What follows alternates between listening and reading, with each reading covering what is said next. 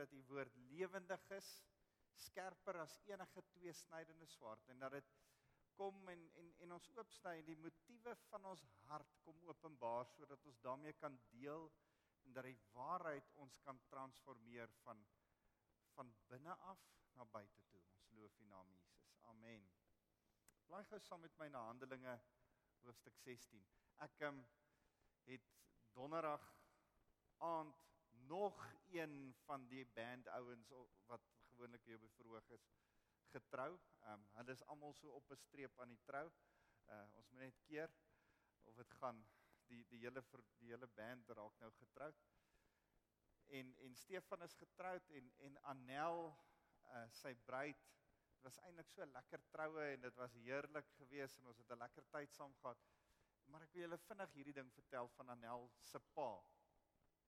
Annel se pa is 'n sendeling, en Annel is in Malawi gebore, ek het dit nie geweet nie, maar dit was deel van sy speech en dit was nogal interessant.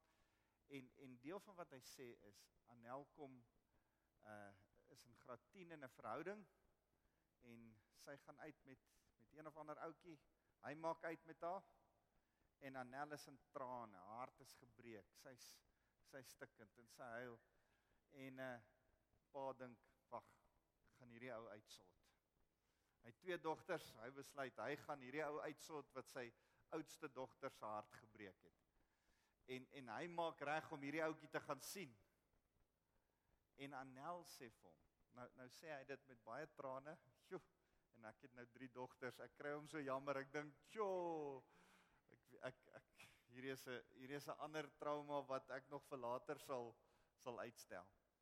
Maar met baie trane sê hy, Annel sê toe vir hom, pa, as jy my nie toelaat om deur my seer kry te gaan nie, hoe gaan ek ooit seer kry kan verwerk? En ek dink, ja, dit is so mooi, dis so 'n stuk volwassenheid van toe 'n graad 10 dogter. En dis so waar in ons elkeen se lewe. En ons praat 'n bietjie daaroor as gesin, en Dot sê, onthou die Afrikaanse liedjie van, jy's te dierbaar om seer te kry. Kan julle onthou? Wat 'n snert. By the way, jy is nie te dierbaar om seer te kry nie. Nee, inteendeel, die Here sê, seer kry is deel van ons lewe. En ons het, ek is in hierdie afgelope 2 weke, en as ek met julle gesels, dan praat ek wil nie eintlik vir julle preek nie, ek wil eintlik net met julle praat wat op my hart is. En waarmee die Here op die oomblik met my besig is.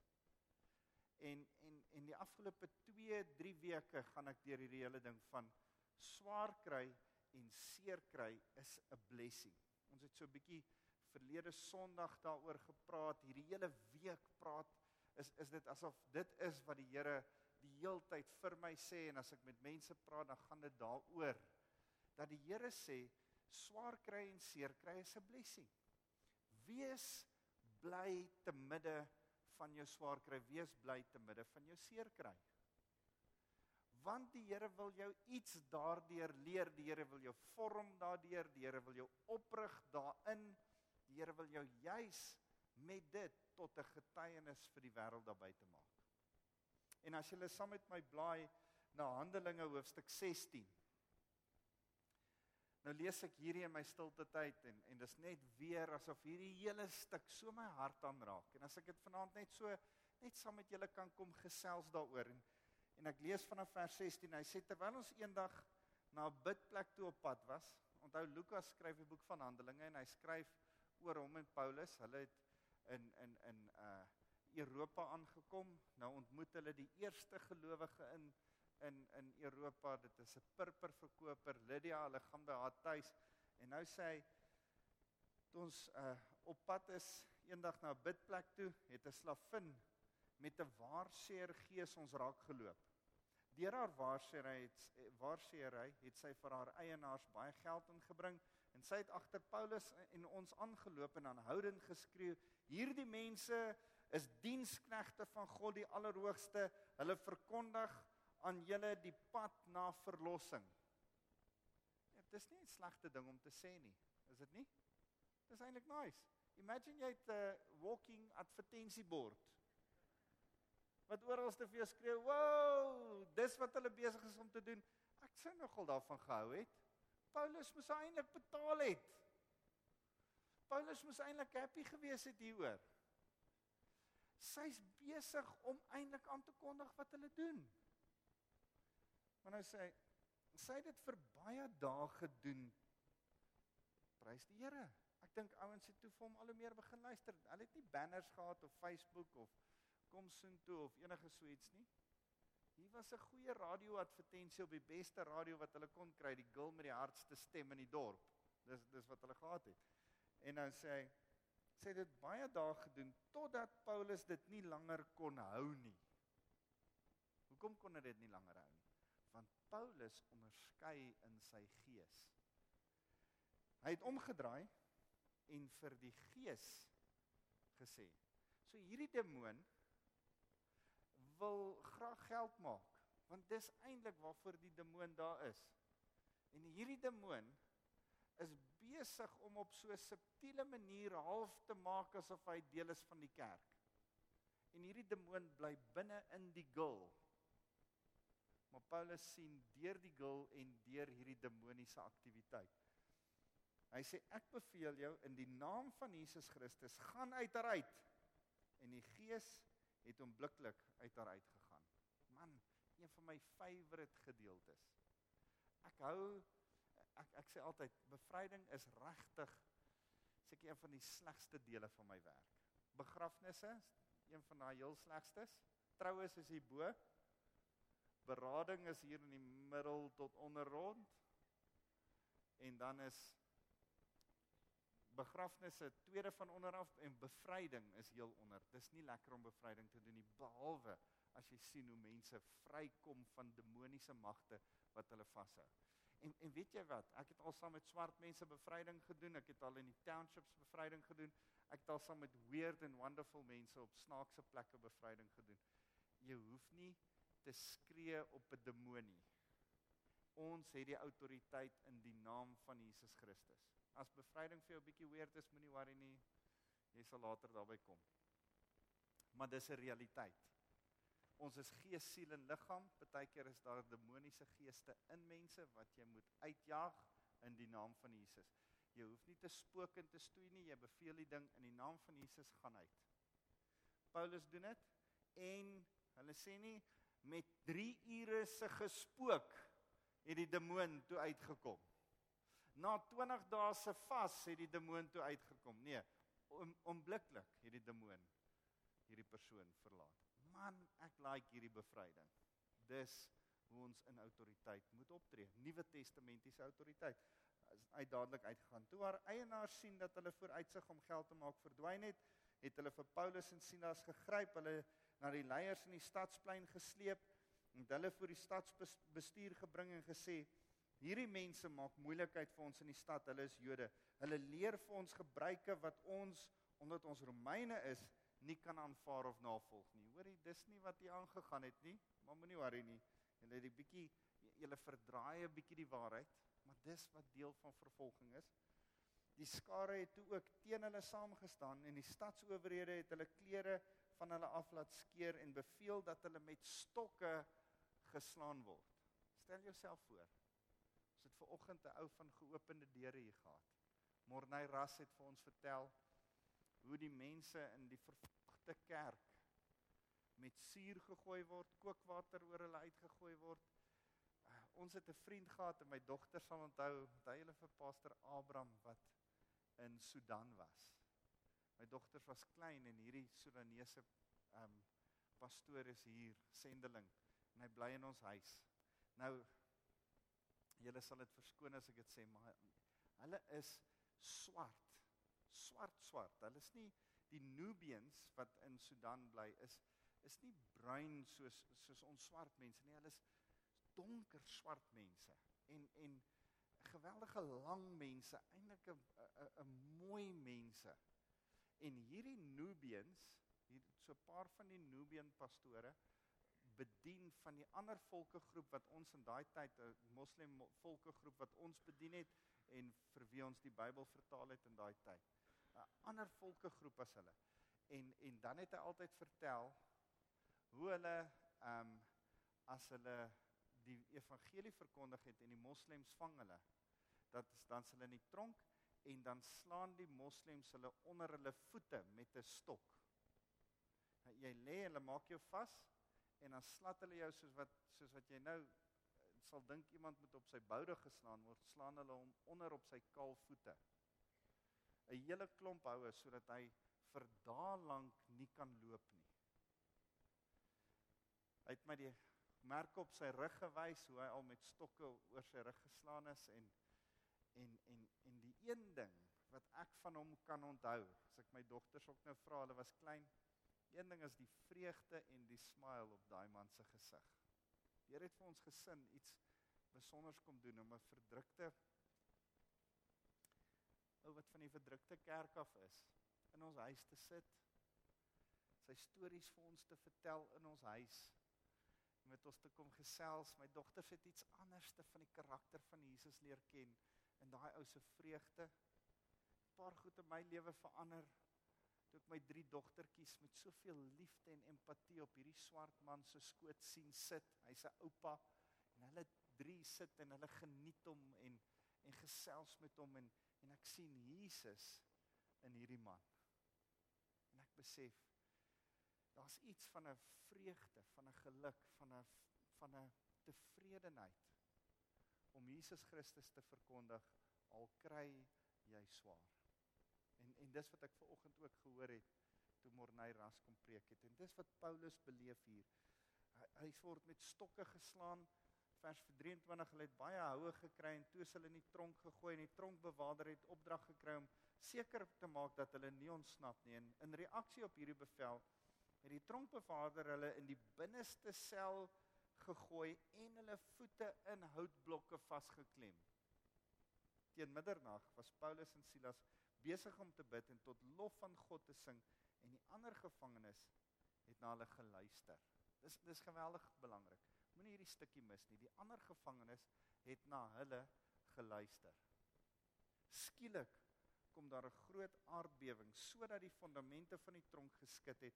Al die tronkdeure het oopgevlieg, en al die gevangenes se kettinge het losgekom. Let mooi op, nie net Paulus en Silas se kettinge het losgekom nie, al die gevangenes het losgekom. Was al die gevangenes daar vir hulle geloof? Nee. Dit was 'n klomp diewe en skurke en skelms wat saam met Paulus in die tronk was. Hulle kettinge gaan ook oop. Laat my dink aan die storie, Johan Bloem nie hier vanaand nie. Laat my dink aan toe Johan Bloem by die hospitaal bid vir die gevangene, wat nie kan loop nie, en die ou staan op, en hy stap uit die hospitaal uit, en hier kom die bewaarders aangehardloop en sê, waar's hy ou? Hy sê nie, ek het vir hom gebid, hy het geloop. Hy sê, hy was 'n gevangene, jy moes nie vir hom gebid het nie. Wel, wonderwerke gebeur. So Johan het so 'n paar lesse geleer uit daai situasie. Hier is gevangenes wat ook vrygelaat word as gevolg van 'n bonatuurlike God van wonderwerke wat opdaag, as Paulus en Silas in die tronk die Here loof en prys. Die tronkbewaarder het wakker geword, en die tronkdeure waarwyd oop sien staan. Hy het aanvaar dat die gevangenes ontsnap het, en sy swaard uitgetrek om homself dood te maak. Maar Paulus het met 'n harde stem geskreeu, moenie jouself iets aandoen nie. Ons is nog almal hier. Hy sê nie, ek en Silas is nog hier nie. Ons is nog almal hier. Geweldig interessant.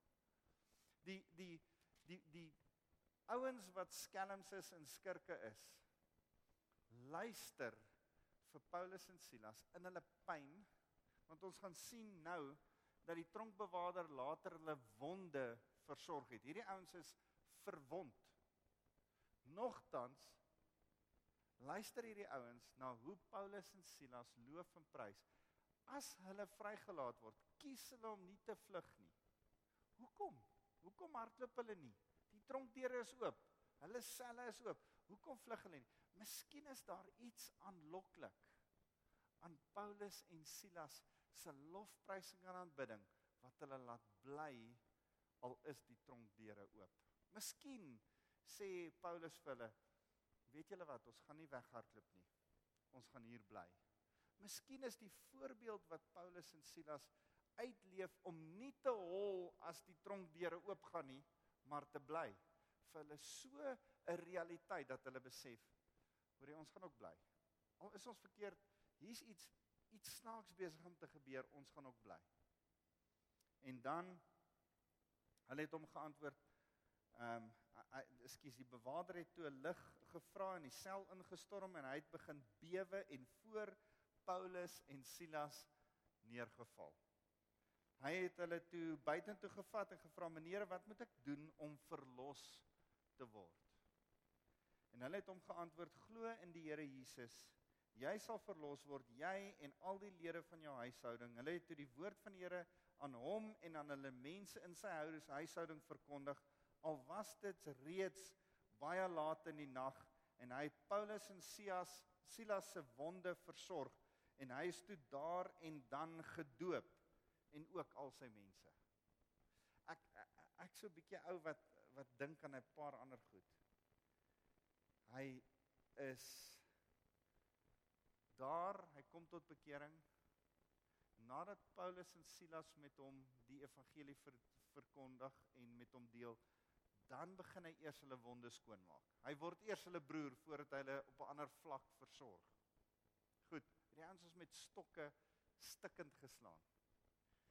Nou dink ek, klim hulle met daai stikkende lywe in die water in, om hierdie gesin, hierdie huisgesin te doop. Het jy al in water geklim as daar 'n paar oop wonde is? Dit brand weer van voor af. Nie baie nie, maar dis weer seer. En Paulus en Silas stel dit nie uit tot volgende oggend nie. Hulle doop hulle net daar.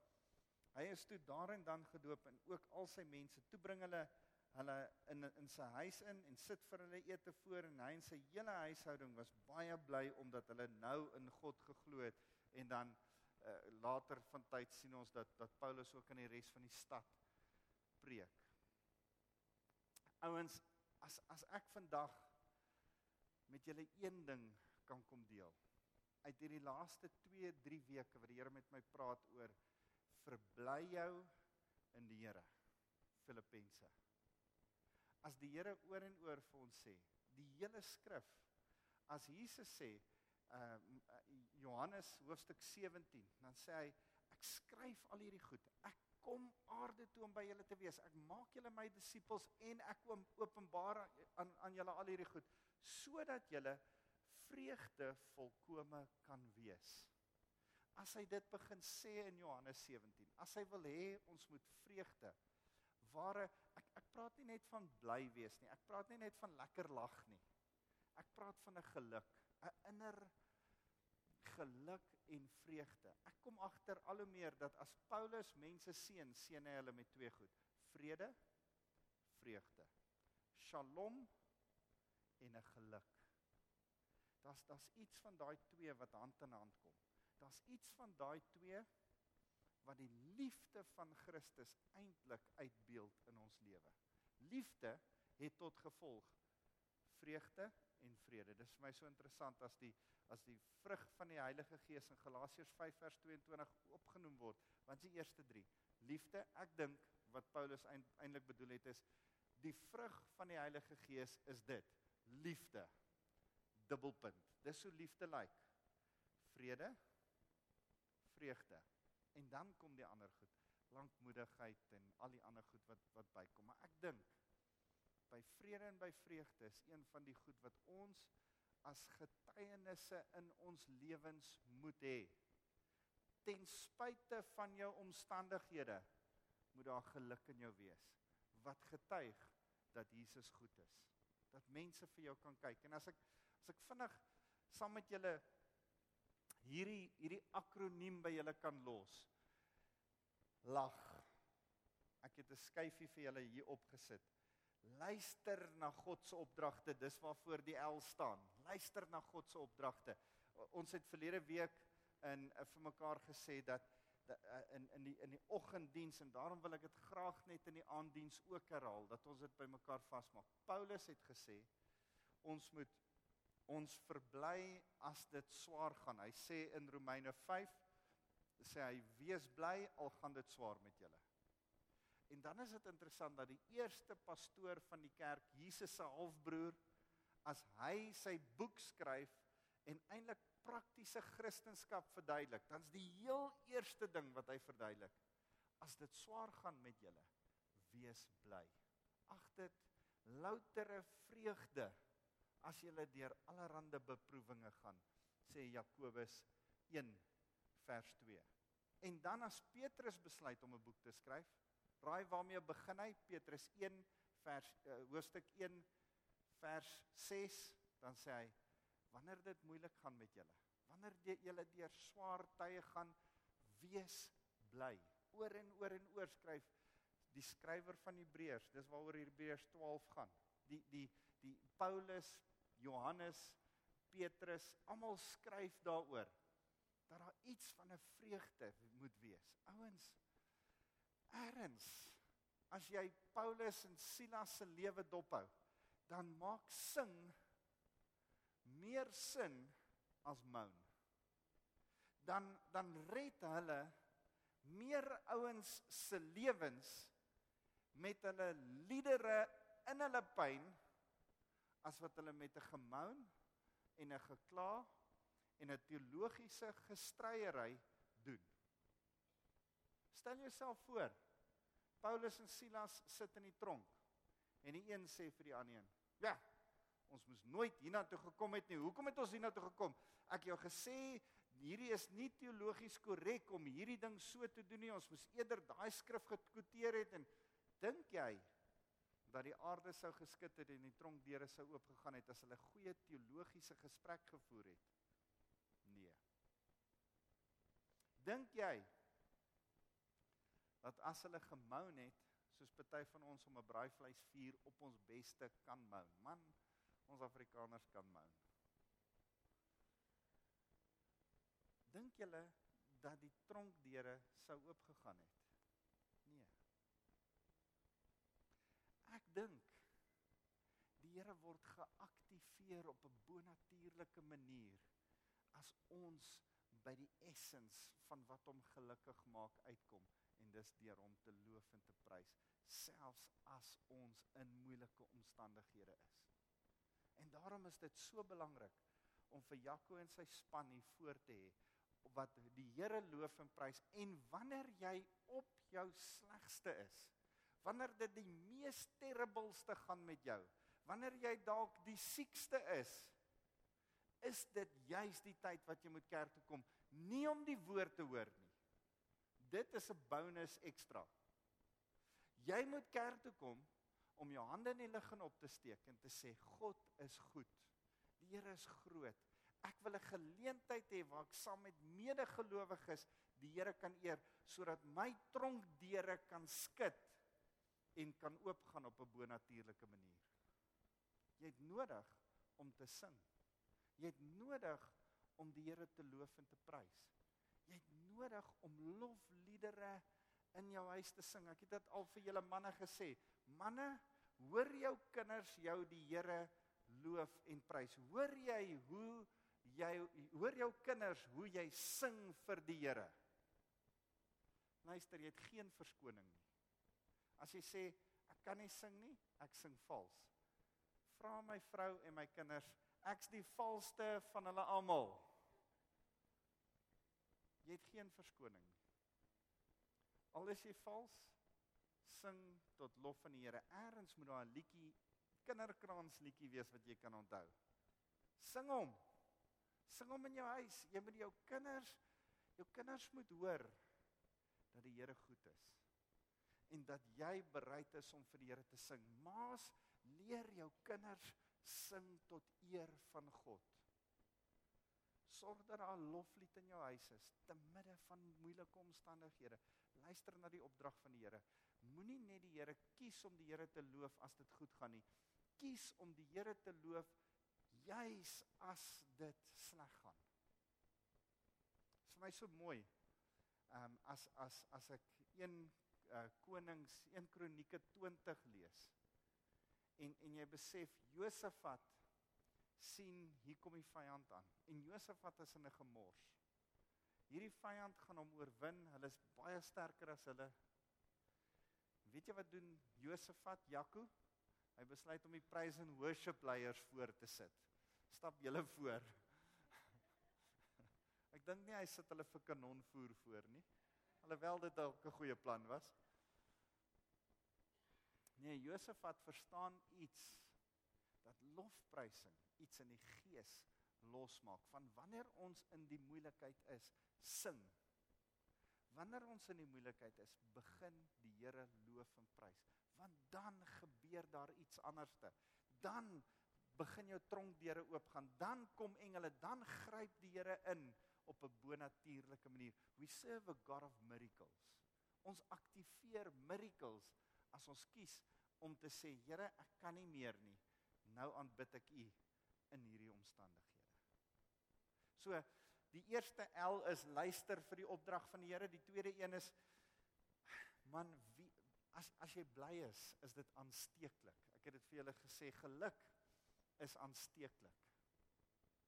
Dit is my so mooi, ek vir Stefan en Anel se troue kyk ek so 'n ding oor stemvirke. En ek het nie geweet dit werk so nie, maar as jy twee stemvirke het, selfe stemvirke, en jy slaan die een stemvirk, en jy hou die ander een doodstil, begin die ander een resoneer, en dan kan jy hierdie een stil maak, maar hierdie een sing nog steeds. En as jy hierdie een stil maak, en jy hou hierdie een weer so, en jy stamp hom, en hy begin sing, begin hierdie een ook weer vibreer op dieselfde noot. Die van julle wat nou musos is, sal weet waarvan ek praat. Die ander, glo my net, dit werk so. Daar's iets van ouens, ons geluk is aansteeklik. Ons het mekaar nodig.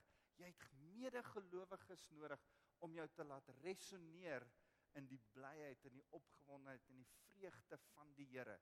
Ons het mekaar nodig, want die wêreld daar buite is in 'n gat. Die wêreld daar buite kry swaar. Ek het verlede week gesê, daar's morele sonde as gevolg van jou sonde en iemand anders se sonde is daar eintlik swaar kry. En daar's swaar kry in almal van ons se lewens as gevolg van morele sonde. Daar's natuurlike sonde, rampe, droogte, allerhande goed. Dis net natuurlik so. That's life. Siekte is nie die Here wat jou straf nie. Die Here is goed altyd. Gaan lees Jakobus 1.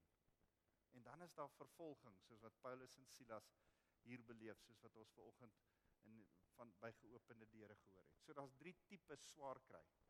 As gevolg van sonde, as gevolg van natuurlike gevolge van die sondeval, life, en as gevolg van vervolging. In al 3 daai, kies om die Here te eer, die Here te loof en te prys, en dit sal aansteeklik wees, nie net vir medegelowiges nie, ook vir die wêreld wat jou fyn dophou en kyk, hoe gaan jy deur swaar kry? Hoe werk jy met swaar kry? Hulle hou jou dop, hulle wil sien wat gebeur met jou, en dan wil ek oor die laaste ding sê, geluk, bly wees, is gesond. En daarom het ek en Jaco net nou vir mekaar gesê, Nehemia 8 vers 10, the joy of the Lord is my strength. Die vreugde van die Here is my krag. Kan jy hierdie ding onthou? Jy het nie vitamine B nodig nie, deur die krag van die Here. Smile. Kies om te sing. Kies die vreugde van die Here. Wanneer jy begin sing en vreugdevol wees, is daar iets bonatuurlik van 'n krag van die Here. Psalm 103, ek sal jou die jeugdige krag van 'n arend skenk. Daar's iets van Jesaja 40, van jy sal opstaan met die krag van 'n arend.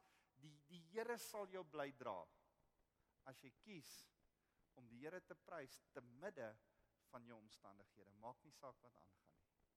So sal jy hierdie 3 goed onthou. Lag. Luister na sy opdrag. Wees aansteeklik met jou geluk. En die ander ding, wat is die ander een nou weer? Nou sê hy, En die feit dat dit gesond is. Die feit dat dit gesond is. Miskien moet ek net daar op die bord kyk, dan gaan dit help. Vir my is dit so wonderlik, ek staan hier, ek het so grieperigheid onderlede,